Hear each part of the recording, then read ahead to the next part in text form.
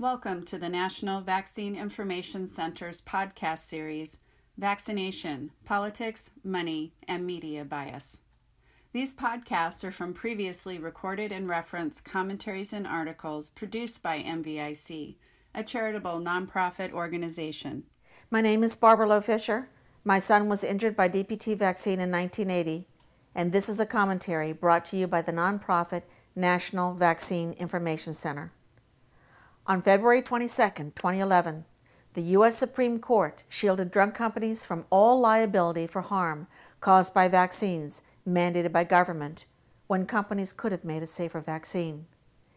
From now on, drug companies selling vaccines in America will not be held accountable by a jury of our peers in a court of law if those vaccines brain damage us but could have been made less toxic. If you get paralyzed by a flu shot, or your child has a serious reaction to a vaccine required for school and becomes learning disabled, epileptic, autistic, asthmatic, diabetic, or mentally retarded, you are on your own. From now on, unless we stand up and draw the line on vaccine mandates, the government can legally use police powers to force every American to get hundreds of vaccinations or be punished, while those who are hurt by vaccination can be more easily swept under the rug and left to fend for themselves. To understand how this happened, we have to turn the clock back to 1982. That is when 4 big drug companies blackmailed Congress by threatening to stop selling vaccines in America unless a law was passed giving them complete immunity from prosecution. The pharmaceutical industry knew they were in big trouble because the old, crude whooping cough vaccine in the DPT shot was causing brain inflammation and death in many children. The live oral polio vaccine was crippling children and adults with vaccine-strain polio, and Americans were filing lawsuits to hold drug companies responsible for the safety of their products. One day after the Supreme Court blocked lawsuits against drug companies for failing to make vaccines safer, they cleared the way for lawsuits against car manufacturers for failing to make seatbelts safer. Civil liability is a consumer protection. In the past, civil liability has protected us from wealthy tobacco corporations selling cigarettes that were once endorsed by doctors and the U.S. government. Civil liability has protected us from defective cars and toys and food and drugs that have passed federal licensing and safety standards. Civil liability put pressure on drug companies to develop and license a less toxic pertussis vaccine in 1996. And it put pressure on federal health agencies to replace use of a contaminated neurotoxic polio vaccine that can paralyze people with one that cannot.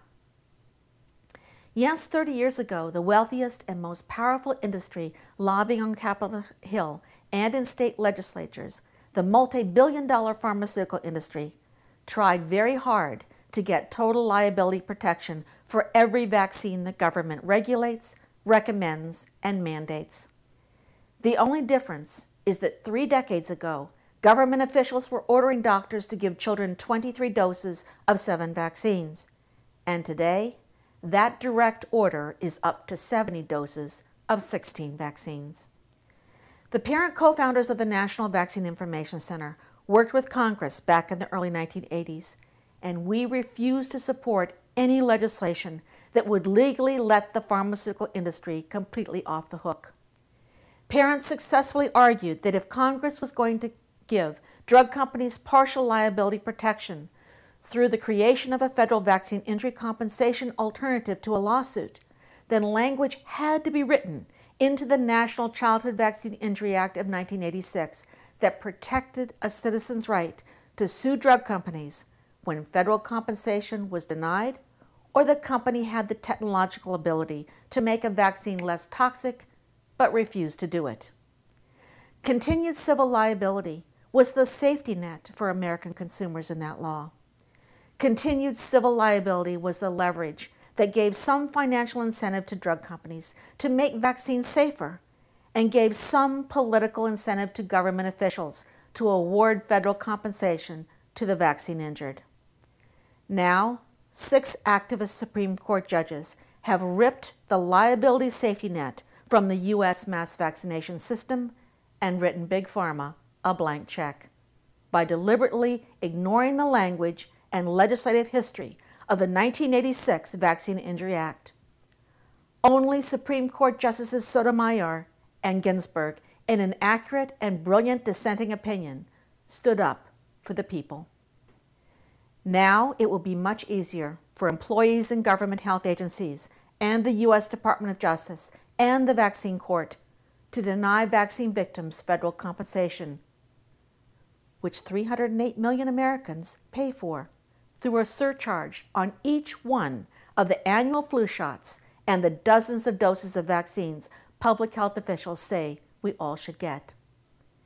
There is $3 billion waiting to be awarded in the Vaccine Injury Trust Fund, which has already been raided by federal agencies, dragging vaccine victims through years of litigation and looking for ways to deny vaccine risks.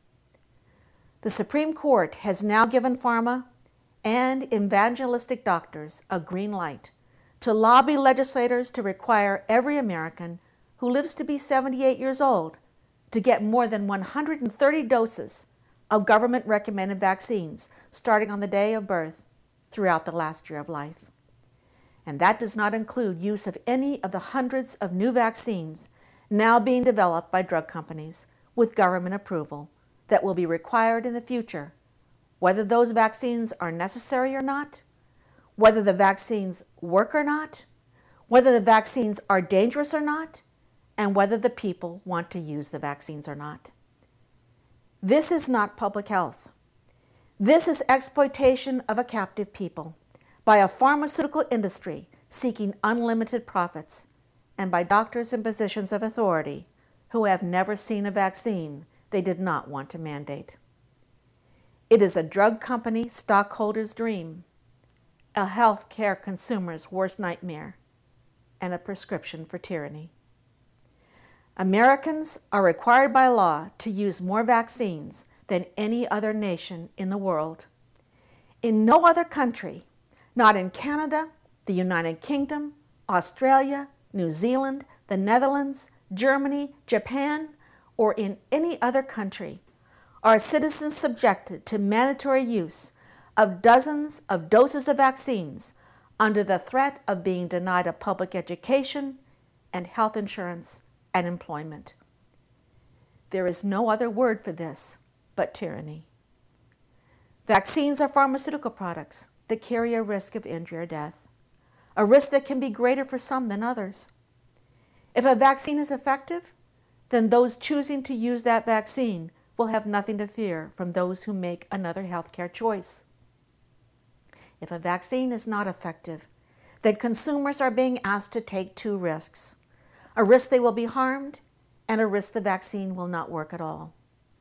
That is not a product that should be legally required, especially when doctors cannot predict ahead of time who will be harmed by a vaccine, and there is no civil liability for the company selling it, the person giving it, or the government official mandating it.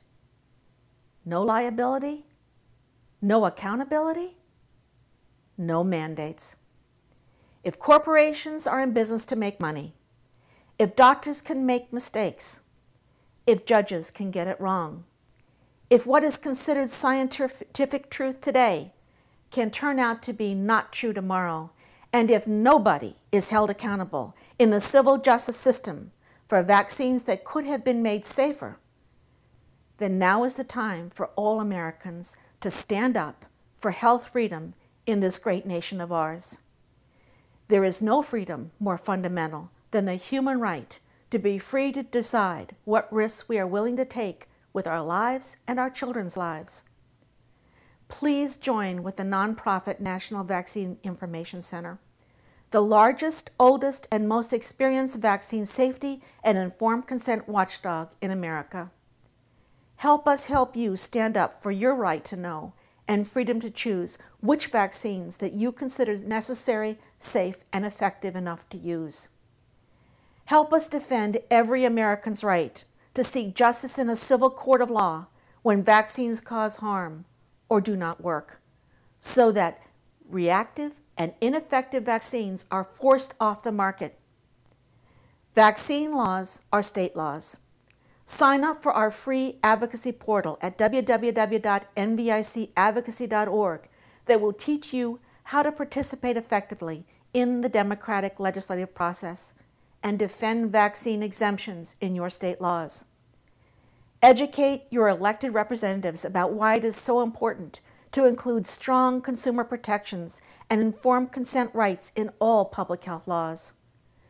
This is a once-in-a-lifetime opportunity to be part of building an effective, well-organized, nationwide campaign to take back our freedom to make voluntary vaccination choices. There is no time to waste. If we don't learn from history, we will repeat it.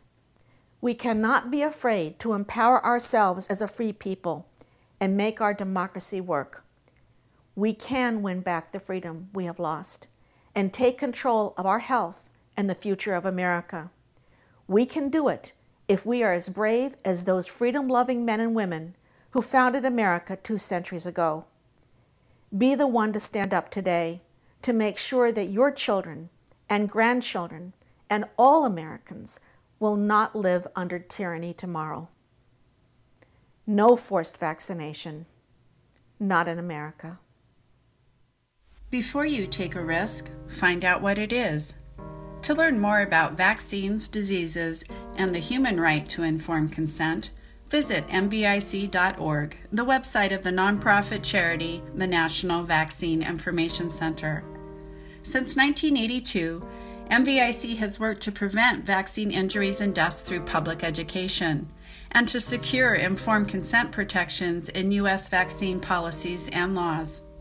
Visit nvic.org and nvicadvocacy.org to get well-referenced vaccine information that you can trust and share with your family, friends, and members of your community.